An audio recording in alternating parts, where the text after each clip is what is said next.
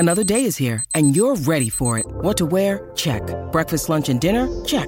Planning for what's next and how to save for it? That's where Bank of America can help.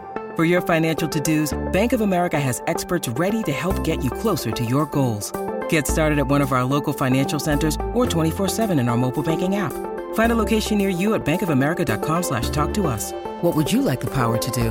Mobile banking requires downloading the app and is only available for select devices. Message and data rates may apply. Bank of America N.A., member FDIC. When you need mealtime inspiration, it's worth shopping Kroger, where you'll find over 30,000 mouth-watering choices that excite your inner foodie. And no matter what tasty choice you make, you'll enjoy our everyday low prices, plus extra ways to save, like digital coupons worth over $600 each week. You can also save up to $1 off per gallon at the pump with fuel points. More savings and more inspiring flavors make shopping Kroger worth it every time. Kroger, fresh for everyone. Fuel restrictions apply. Hi Clubbers, I'm Nicole Goodman. and I'm Lauren Mishkon. And this is a weekly chance to look back at what we have learned on the show. Welcome to Self-Care Club Snippets. I love the fact that she thinks that you complaining about how you've cleaned the house is you boasting about it. What you're actually going is, I've cleaned the fucking kitchen floor already today. And she thinks you're going, hey kids, look how great I am because I've cleaned the kitchen floor. Yeah, she wasn't quite getting that, I just thought it was so funny. Brilliant. No, but I do sometimes like, I've done this today and I've done that today. And what have you done? You've laid in. You haven't done anything. It's, I see. It's one of those. But that's still more of a complaint than a boast. Yes. Or is it like, look how great and efficient I am and how much I've achieved in a day and you lazy layabouts have done nothing? It was a bit like that. Oh, okay. It was a bit like that. That's not that humble. And I do often come home, and she's right, I do often come home and say, oh, we got 1 million downloads today, that kind of thing. Or, oh, we had a great meeting today. Or I talk about how I've had a great day and I share it with them. Do you add in, we had a great meeting today and Lauren made some excellent and valid points? Because that would be like the humble way of going about that, I guess. Really? Yeah, because you don't contribute all of your success down to you. You acknowledge other people. But I don't go in and say, we had a great day today and it was all thanks to me and I have pushed everything and we are where we are because of all of my hard work. I don't do that. I think you'd be a megalomaniac if you did. I don't do that. I don't do that. No, I don't say, oh, Lauren made some valid points and she was amazing in the meeting. Okay, so Lily Rose was not the biggest fan of your humility. I asked my husband. Yes. And I asked my parents. Right.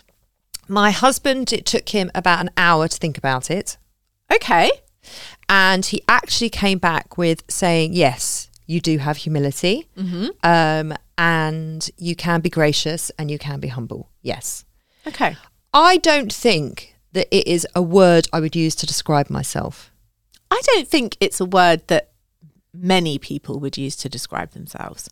I would describe Daryl as humble. Yeah. He has a very humble presence. Is there anyone in your life who you know or who you're friends with or who you're related with who you would say one of the first things you would think about them is they're a very humble person? My friend Mandy, she sometimes listens to this. And do you... And she's very successful. Very, very successful. She's got a cracking business. She's done really well for herself. She's built it from the ground up.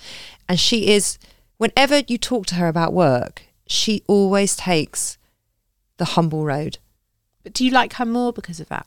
I'm always so in awe of her because of it. Interesting. And I'm always fascinated by it because she's got 1 million awards and 1 million accolades that she could say, yeah, we've done this and we've done that and work's going really well. And she doesn't do any of that. Because she just feels secure in what she's doing and that's just who she is as a person. Or perhaps there's some sort of self-deprecation there as well. Okay. I can't... like I said in the interview, it is such a fine line between self-deprecating and narcissism. And what did your parents say? My dad said, yes, he thinks I can be humble. They both said that, yes, you can be humble. Yeah. I don't think it's a word they would use to describe me. And my mum said, then my dad basically put the phone to my mum and said, oh, she has to ask her loved ones if they think she's humble. And my mum said, well, tell her to go and ask them then. I'm not your loved one, I'm just your mother. Love it. And that's with a classic. That my mother is totally iconic. That's a gem. That is a gem. So my dad and I just fell about laughing, and I said, last I checked, Mum, you were one of the most important one of my loved ones. Yeah, and love that. I mean, I just love that. That is absolutely... I don't know why she's asking me. I'm just her mother.